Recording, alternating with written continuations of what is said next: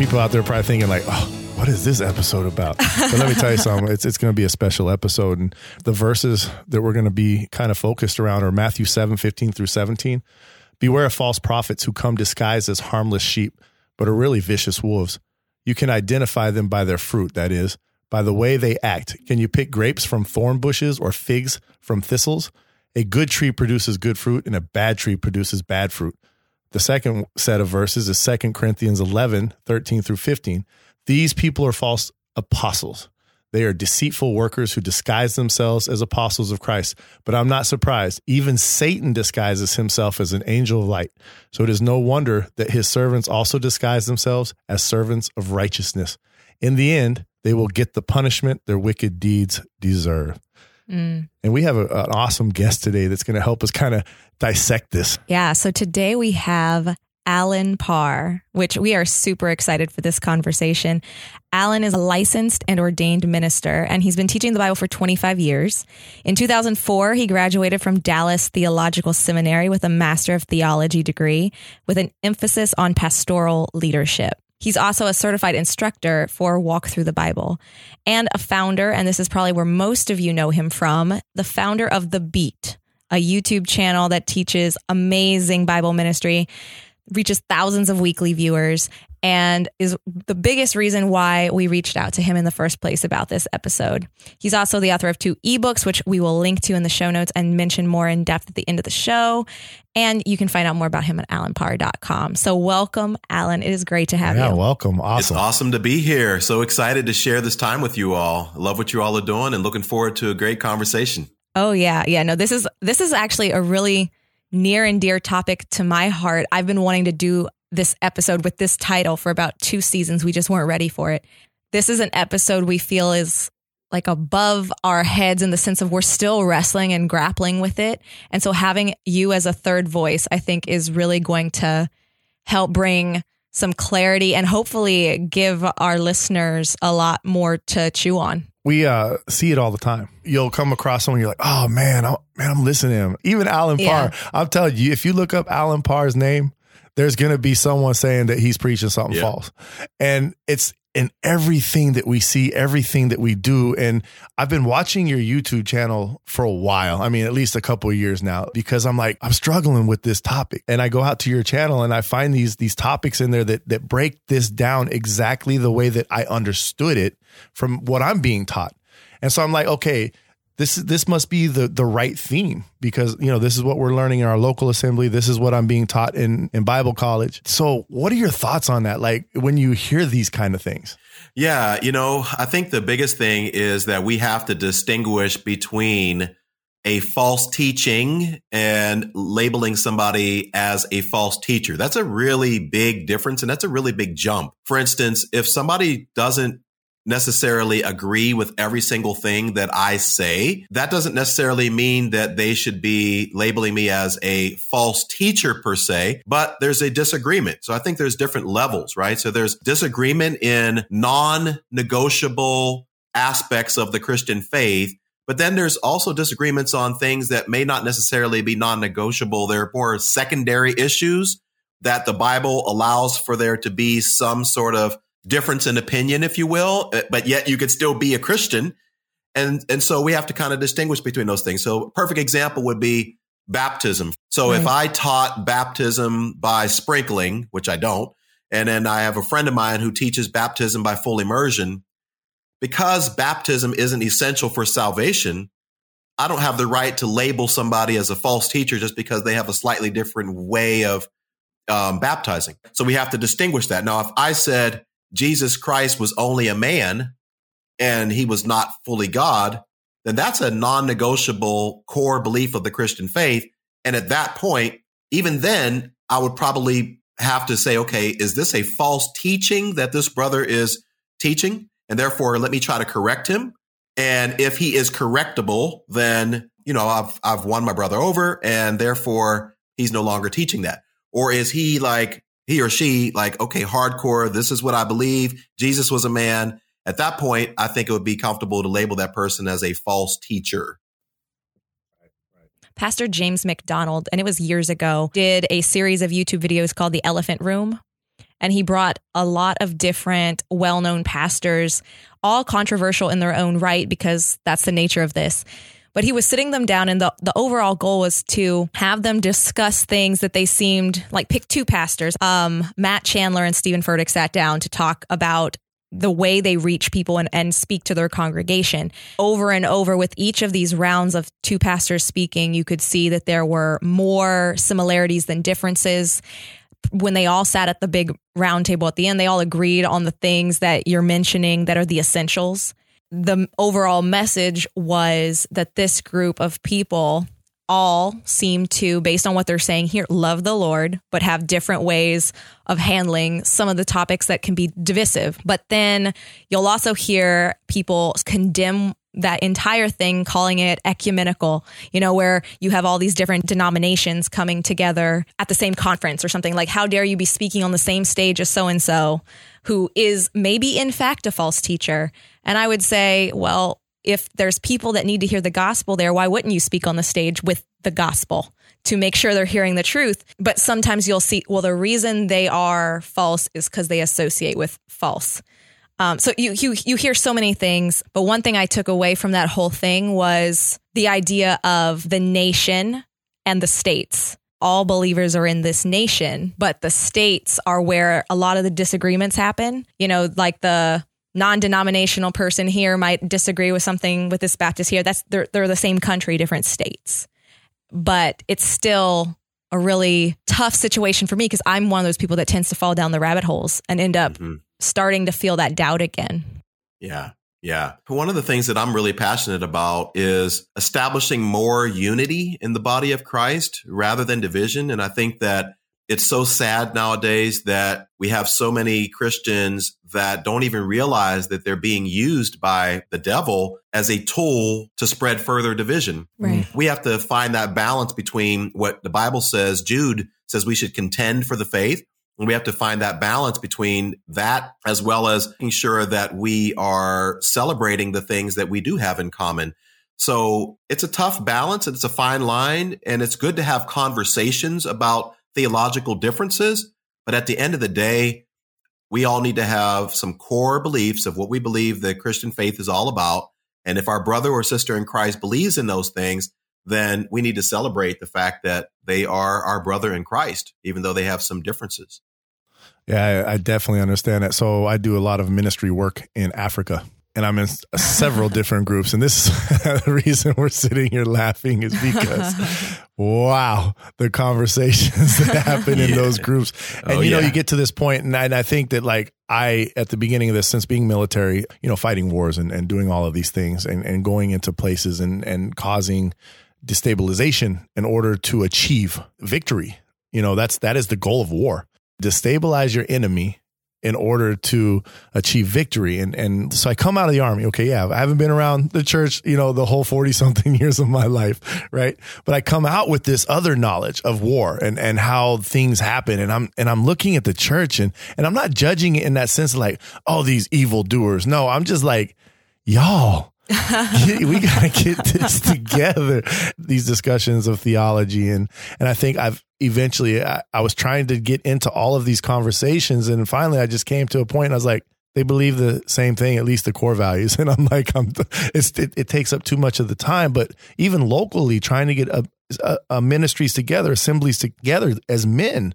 I've been working on this for a few years now, and it's like pulling teeth or pulling a fingernail off, it's like, and I'm like, can't we just as men come together and be prayerful? Can't we all just get along? Yes. Yes. And I'm just like, it is so frustrating sometimes. And I'm just like, Lord, why is everyone so torn apart? Yeah. And I see all of these people just picking things apart and I don't understand it. How do we start to deal with or look at, instead of just completely ignoring the people who sometimes say, you know what, well, you guys just don't have it right, and they move on. Well, it's a fine line. And I understand the position that a lot of these pastors are in, because if they expose their congregation to another congregation that believes something different, then you're taking the risk of exposing your sheep to what we believe is false teaching. Now, is it heresy in terms of, okay, this is not a Christian, this is totally not even related to Christianity, or this is maybe not so much. But let's take the topic of, women preachers or women pastors or whatever, right? So if I believe strongly that women should not be senior pastors, and then the pastor down the street got a female or is a female pastor, or let's say he has someone on staff who's a co-pastor, then I see the position of the pastor. It's like, okay, how do I, in any right mind, kind of expose my congregation to this? Because I could be sending the message to my congregation that I'm okay with this. Right. Because we are linking up and we're doing something together in the community or whatnot. So it's a tough situation, but we have to be able to find that fine line to be able to still fellowship with people that see things differently. And there's so many issues that divide us. There's the tongues issue, baptism. There's can you lose your salvation or can you not? There's women pastors. There's so many different issues that are dividing the church today. Like I started falling down a rabbit hole today when I was finalizing my notes. So this whole season is worship is our worship, and the things that come to attack you when you start trying to pursue Christ. When you try to pursue Christ, you want to know him better. And we have the internet. So never before have we had this much access to this many opinions. Most might have a degree from a seminary or might be a pastor. And this one loves Calvin. This one loves MacArthur. This one loves Schaeffer. When you first come into the faith, you're like, I need some Christian books. So you go to christianbooks.com and you see all these different authors and you're like, oh, look at the Kumbaya. And then very quickly, if you look at the reviews of any of these people on the blogs and YouTube videos and all that, you'll quickly see that this person and this person, the people that read these books don't play nice together. Right. And this book was written to refute everything this person said. Yeah. And that will very quickly, I remember twice, it just bringing me down. There was a song I wanted to sing for offering at church back the first year I was saved. And I happened to look online somewhere, found a website that they're completely dedicated to analyzing every single Christian song that's submitted to the site to see if it's biblical or not, which I can appreciate that overall, because there's a lot of songs out there that you can very quickly be singing and be led astray.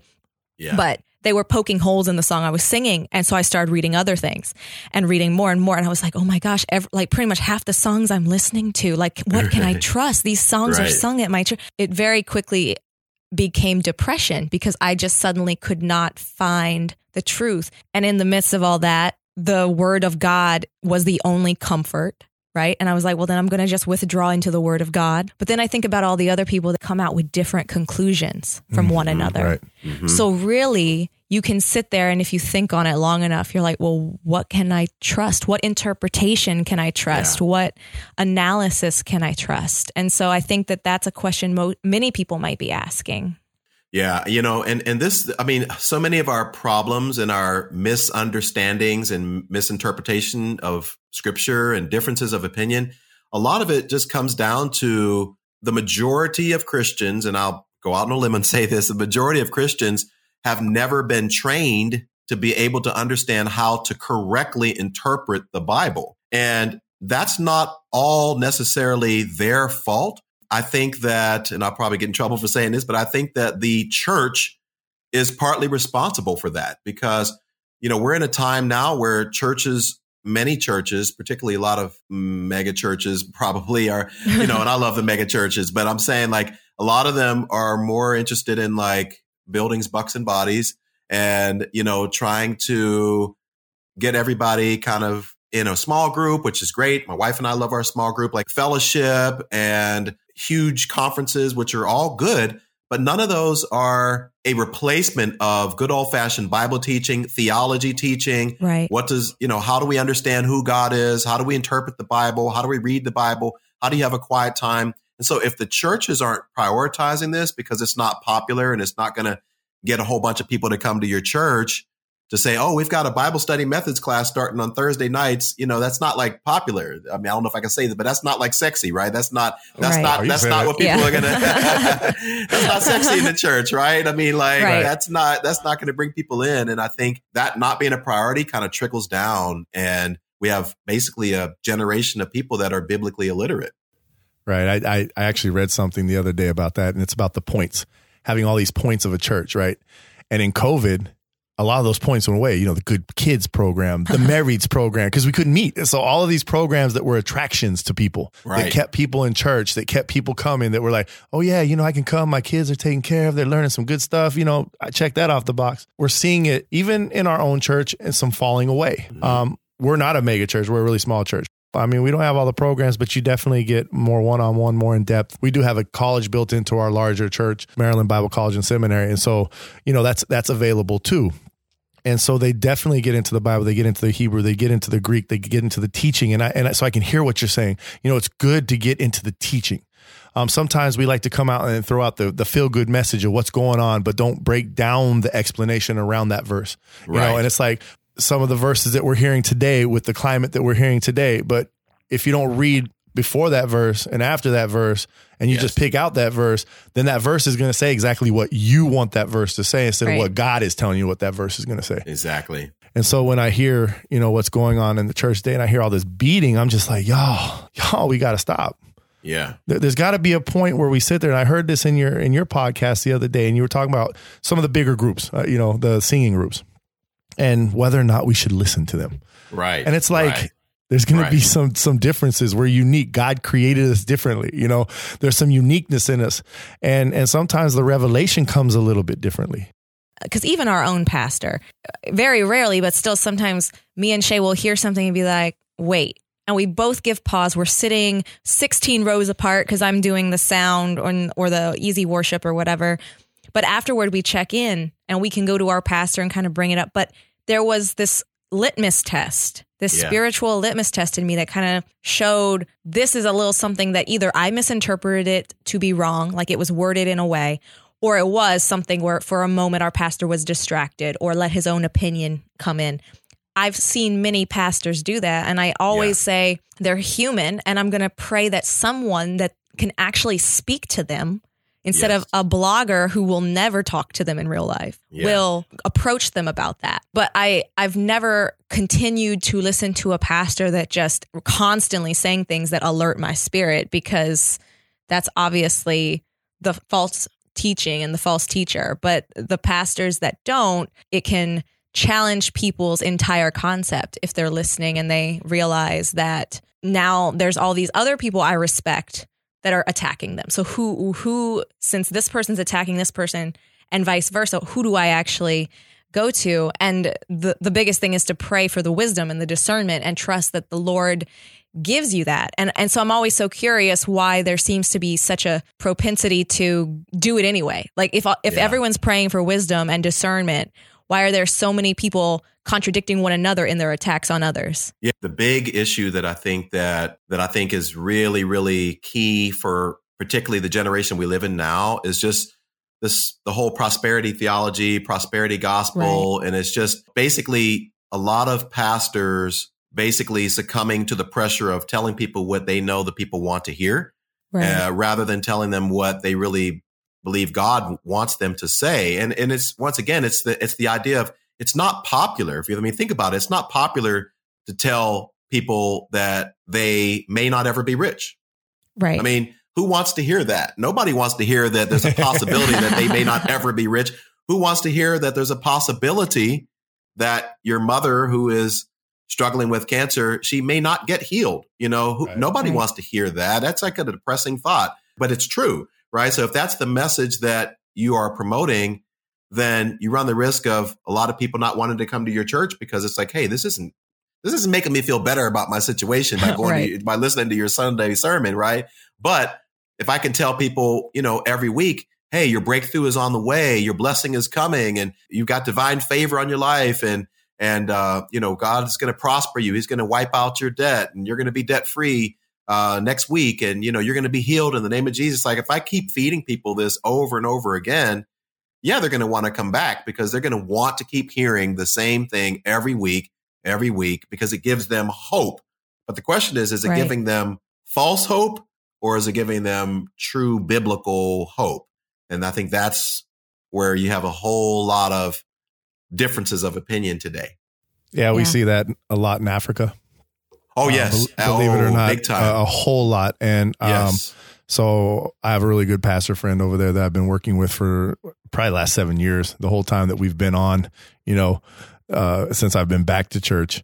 And when we start looking at those points of religion, those points of, well, you do more, you receive more. You do more, you receive more. You give do more, you receive more. Right. And I actually was talking to him the other day, and so there's Africa, and he said something that absolutely blew my mind, and he aligns with us in his theology. He aligns. Actually, he's awesome to see a African pastor that knows grace and knows how to preach grace and teach grace and divide it to where it needs to be, where power comes from the throne of grace. Your strength. And he actually said the other day, and this was a blowout comment. It was like, there is a very thin line between a witch doctor and pastor in Africa religious practices. Because when we start thinking of these you do this, or you bring this, or you give more here and you'll receive more of this. Right. He says that's starting to line up with what witch doctors request. And I was just like blown by that. I was like, I had the other day someone say, if you don't pay tithe, you're going to hell. And I'm like, okay, now you got to correct that. It's like, that's one of those ones you're like, I was just listening. I can't just let that go. Right. You were talking about you won't be blessed. Okay, fine. You want to live bound. That's your problem. I mean, I've gotten to that point. I know it's horrible. I don't know if that's right or wrong because we do a lot of street evangelism, and I don't know if that's right or wrong in my evangelism, but if I come up to somebody now and they've got the 3 points down, Father, Son, Holy Spirit, he died on the cross, he was raised again, I just go, okay. And if you want to be bound, just be bound. I mean, that's your problem, and then when I think of religion, I think of this looking, and this trying to do a comparative, does that now become pride?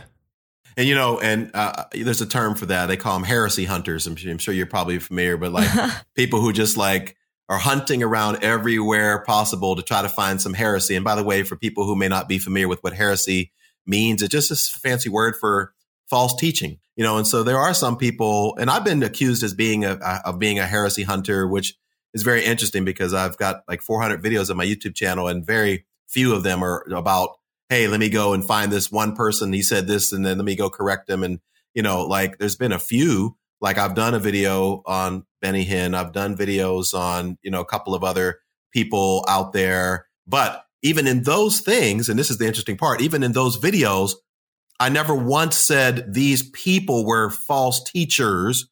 I was focusing on some of their false teachings. Right. And like I said, there's a big difference. I'm not going to come out and be like, well, Bishop so-and-so is a false teacher. That's not my place to say that.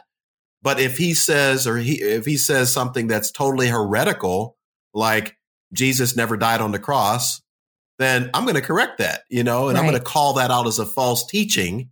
Right. Now, whether he's a false teacher or not, that's between him and God. But I do believe we have a responsibility to do that. So should we make a whole focus and purpose is to just hunt down heresy? And actually, when the Bible talks about wolf in sheep clothing, is more so somebody that is presenting themselves as a true teacher, as a true Christian, or as a true prophet. But then they're like behind the scenes, they're like really trying to tear up the church like a wolf, right? But should we make it a point to just chase down heresy everywhere we get? I don't necessarily think that's the best use of our time. But if something comes across our desk and we see it, I think we have an obligation to call it out, particularly if you're in a position of influence, because you got to protect your sheep from those wolves. You got to protect your sheep from that false teaching so that they don't start believing things that aren't true and consistent with the scriptures. I think that's valuable. When I look at all of the things the way that God directs us, the Mosaic laws was over 300 things that over 600 things, something like that we have to do a certain way, X, Y. Like it became this very rigid thing. Whereas in the New Testament, because someone was able to walk perfectly, because Jesus did it, he was able to start asking us questions, challenging those rigid lines. Like, you aren't doing it in this specific way, but the heart issue is the real reason why I said don't do it. So don't just look at this one line item as sin, but look at the heart of that. And you'll realize that those roots run much deeper and affect many other components of your life. And when you do that, you understand that you are hopeless on your own to ever get it truly right. And that we need God's grace. But what that also means is there's infinite ways the people around you can get it wrong and still be a believer. And that we've been called to spread the gospel, spread the truth, more than to hunt down the lies. Like you said, like Shay always is like, oh, something came across and I feel convicted to say something, but he's never hunting for it. He never opens his Facebook to find it and hunt it down that way. Yeah. Yeah. Those things just pop in. It's almost like the Spirit says, screech, brakes go on. It's like, and you're just, and honestly, I've also learned that unless they're willing, even in a loving way, I never do it in the group environment. I pull it outside the group environment and I reach out to them on the side. Right. But because I think just doing it in the group environment, you just put yourself into the same platform of or at least by vision, the visual of it. Yes. But it's amazing that, you mentioned that those verses, you're right. Those verses are exactly for that. It's for that absolute false teaching. Like, hey, look, like you said, did Jesus go to the cross? No, he didn't. Did he die for you? No. And, but you know what? If you do this, you're going to heaven. I'm like, nah, I'm with you on that. But it's amazing that the people who go here, division and just so many people trying to say it's their way. I mean, look, I'm going to be honest, even sometimes in our church, you'll hear it. Not necessarily from our pulpit, not in our local assembly, but you'll hear it in that kind of background, oh, well, that church. And I'm like, what about that church? Mm-hmm. and because I'm that guy that's like, let me bridge gaps, let me go over to this church over here and just tell them I love them, and be available. And, I have a brother that I work with and, we've been trying to bridge that gap between our churches for a while. And it's been tough. It's been tough to pull that off, and just a way of prayer. I mean, imagine if you had a church, imagine if churches started at least come together in prayer. And you have a church on this side of town and this side of town and this side of town. And now we've got the whole city of like, okay, we're Washington, D.C., Maryland, Virginia, right? And we have all of these churches praying on prayer points together. Yeah, Right. like literally, like he said this wrong. So everyone that goes there is going to hell. And you're like, whoa, like that's the kind of thing. But Paul, the two verses that I had, and I wanted to ask more questions before I brought verse, because this is the place where I struggle to really understand, because it's tough. The balance between discernment and calling out lies versus giving people grace and understanding there are differences in the non-essentials, right? But the two verses that I had, one's in 2 Corinthians 11, where it says you happily put up with whatever anyone tells you, even if they preach a different Jesus than the one we preach, or a different kind of spirit than the one you received, or a different kind of gospel than the one you believed. And whenever I read 2 Corinthians 11 and I see that, it reminds me of those three things Paul chose to mention. Those are key points. Do they know and understand, and are they preaching the Jesus that the Bible says? Are they preaching and describing the Holy Spirit to align with what the Bible says and the gospel? If those three things line up, to me, that's kind of the definition of, well, what are the essentials? Well, Paul kind of lays those three out with purpose. We're already supposed to test everything else anyway, and I can expect misspeak and difference in interpretation. But then the other verse was going into this idea in 1 Timothy 6, where it's talking about if anyone teaches a different doctrine that does not agree with the sound words of our Lord Jesus Christ and the teaching that accords with godliness, then he is puffed up with conceit and understands nothing. He has an unhealthy craving for controversy and for quarrels about words, which produce envy, dissension, slander, evil suspicions, and constant friction among people who are depraved in mind and deprived of the truth, imagining that godliness is a means of gain. This cautionary tale to me, where when I look at that verse, I see some of the people that are heresy hunters falling into that same thing that they're accusing the heretic of. So they're saying this heretic is causing all of these things, this division, this envy, this deceit. And yet the way they're going about it is causing the very same thing. So they're catching the spirit of divisiveness that they are putting and projecting on someone else. So it's this caution, don't become this person while trying to protect yourself from this person. Don't become a wolf against other Christians trying to find the wolf in the congregation. Mm-hmm. Yeah, absolutely. And that's what I was saying earlier about, I think people can be used as a tool by the enemy to create even further division and not even realize it, because in their mind, they're thinking, I'm doing something good, right? It's like Paul, before he was on this conversion experience, like he thought in his mind that, persecuting Christians was the right thing to do because, Christians preached that Jesus was God and he was a, devout Jew. And it's like, hey, there's only one God, Deuteronomy 6. It's like, hey, I'm going to get rid of as many of these as and in his mind, thought he was doing something very, very righteous, only to find out later that, he was fighting up against, Christ and the church. So I think a lot of people that do this heresy hunting thing, they think that they really do think that they're doing like, a service to the Lord and everything. And I think, like you said earlier, I believe Shay said it, it's like, hey, there's some of that that can be done, but like, how much better could we spend our time? Like, instead of trying to find untruths that everybody's saying, like, spend more time spreading the truth, spreading the gospel, discipleship. Amen. I mean, are we going to talk about discipleship? Who have you discipled today? How much time have you spent in your small group? How much time have you spent taking care of the least of these? Like Jesus says, like feeding those who don't have any food and going to see those who are in the hospital that need prayer and different things like that. Like that's a better use of our time. And if heresy comes across, then take the opportunity to correct it. But then even in that, do it in a spirit of love and not in this competitive, I win, you lose type of debate. And that's the reason why, I've been invited to some debates. People want to debate me on this and that and the other. And I don't even waste time because like I said, that verse that you read about not getting involved in like quarrels and stuff, it's not profitable.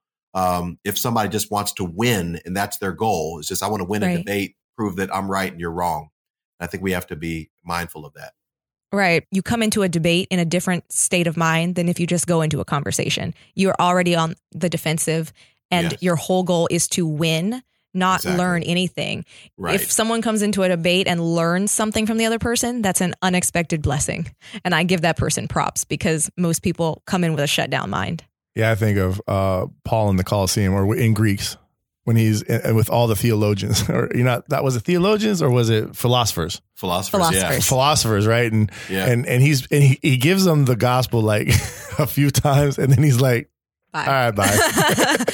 He's like, I'm just wasting my time in these debates, in these conversations, where we're not getting anywhere, and I like that. I'm very geared towards sharing the word of God. I'm very geared towards putting the love of God out there, the love that he gave with his son on a cross. I mean, I think when you come from a background of mine that's been so bound to pain, to depression, to PTSD, and then you find this beautiful freedom that where Jesus says, you know what, I know you're broken and I know the way that you see yourself and I want to change that. I want you to see how I see you, right? Who you are in me.